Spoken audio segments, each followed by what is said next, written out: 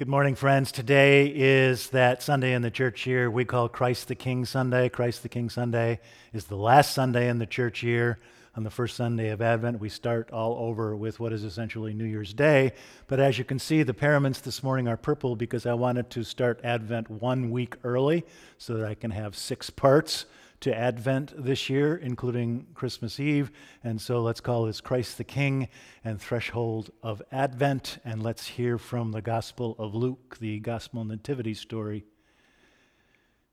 In the 6th month, the angel Gabriel was sent by God to a town in Galilee called Nazareth to a virgin engaged to a man named Joseph of the house of David, and this virgin's name was Mary.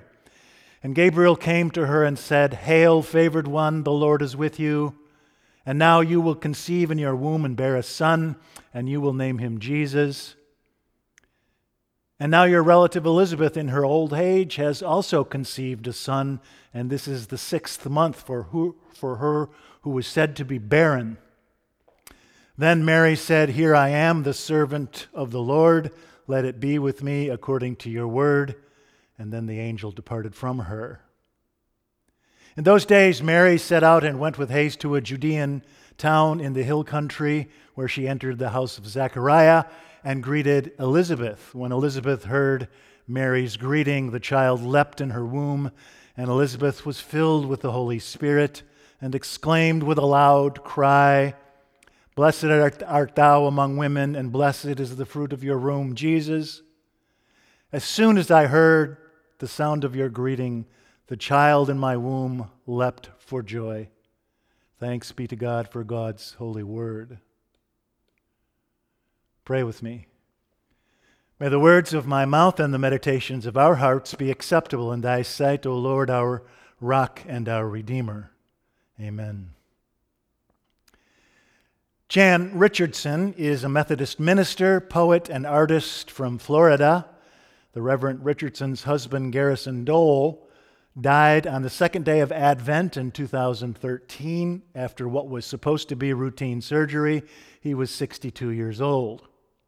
Now, obviously, this sudden grief colored Miss Richardson's Advent a deeper shade of purple, almost black, ever after.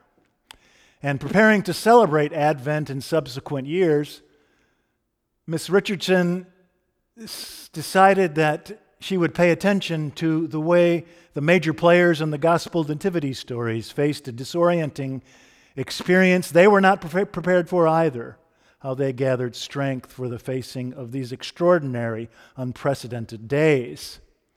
So during the extended Advent series this year, 6 Advent practices for the shortest days and darkest nights. The sun rose at 6:50 this morning and will set this afternoon at 4:24, giving us 10 hours, 44 minutes, and 18 seconds of daylight, and 13 hours, 16 minutes, and 42 seconds of darkness. Some people get sad during this time of year, seasonal affective disorder.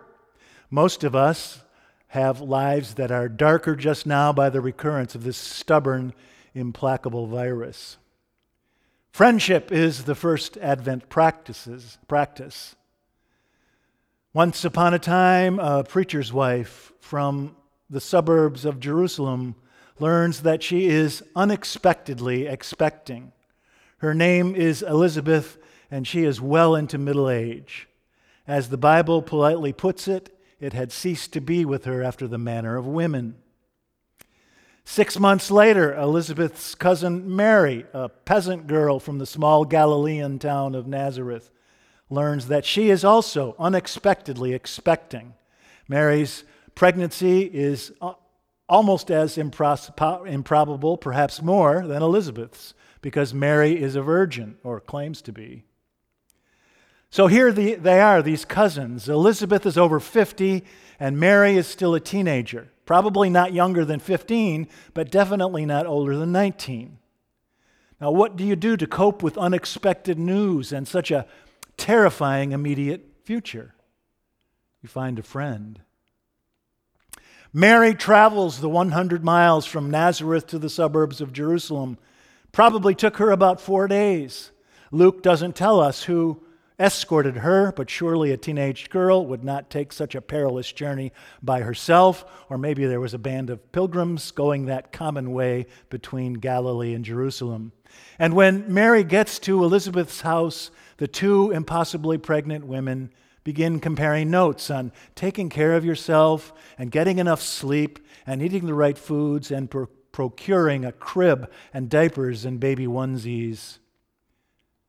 When the days are short and the nights are long, when you feel alone and isolated by unexpected, impossible news, or by a ruthless pandemic, when people are whispering cruel rumors about you, find a friend. None of us can flourish during these dark nights on our own. A long time ago, I heard a phrase that stayed with me ever since. The sacrament of friendship. Yes? Don't know where I heard that. Maybe I made it up myself. The sacrament of friendship.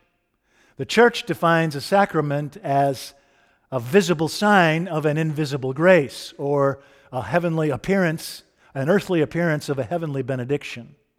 The waters of baptism and the bread and wine of the Eucharist are visible signs of an invisible grace. And maybe we should think of friendship too as a sacrament. It's one of those places in life where God shows up when divinity is most palpably real to us. Now, maybe friendship is such a great gift because in it we experience the benediction of being chosen, right?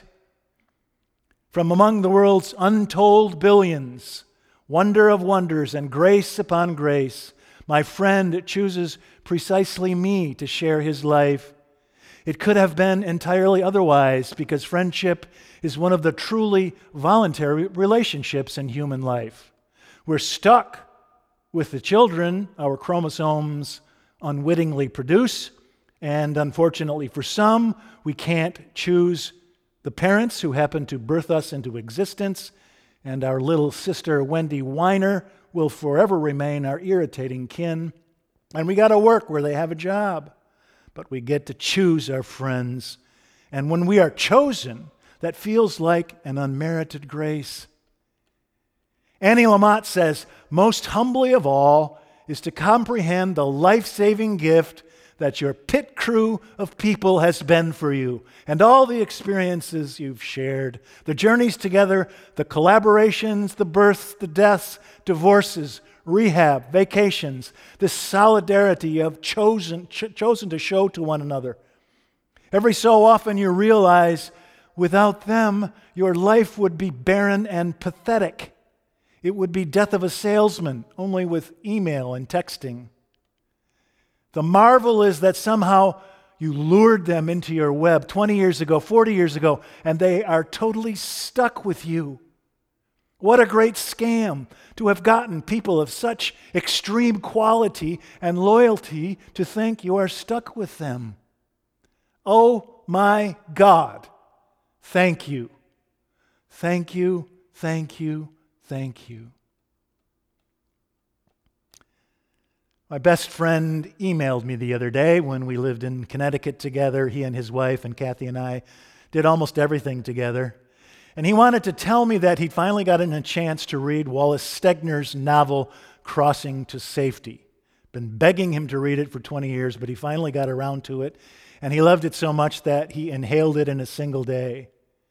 Maybe you've read Crossing to Safety. It's about two American couples, four fast friends who meet when they're young and then share a treasured, intimate, lifelong coalition. It might be the best book about friendship that I've ever read. No, wait a minute. That can't be, right? There must be greater books about friendship, but I guess I haven't read those. Crossing to Safety. The title is important. Find friends help each other cross to safety.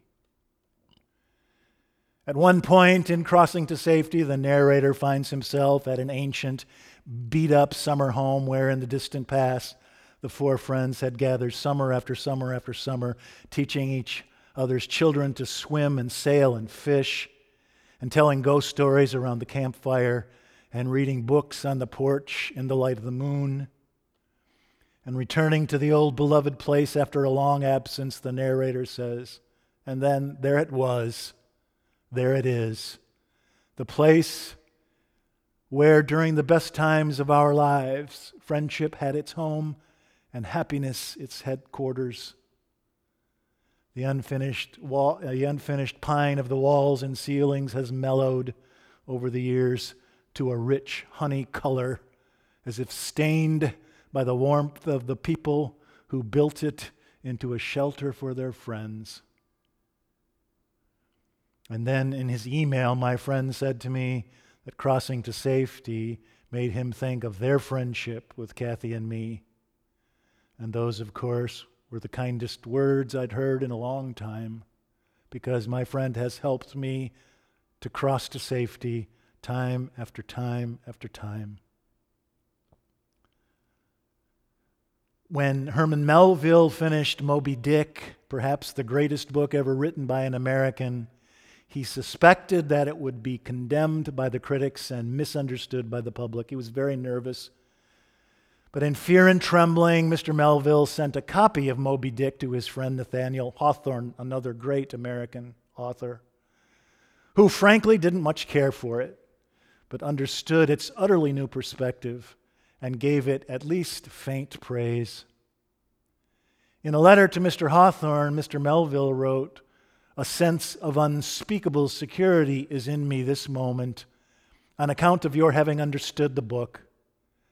I have written a wicked book and feel spotless as a lamb. I feel that the Godhead is broken up like the bread of the Lord's Supper, and that we are the pieces." I like the way he puts that. In our friendships, God is broken up like the bread at the Lord's Supper, and we are the pieces. The sacrament of friendship, a visible sign of an invisible grace.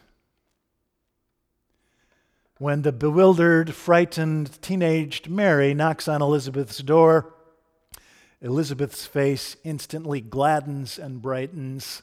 She says, "Hail Mary, full of grace, blessed art thou among women, and blessed is the fruit of your womb, Jesus.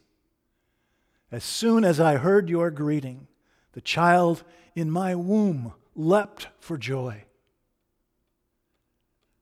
I hope there's someone in your life whose countenance gleams the instant she lays eyes on you.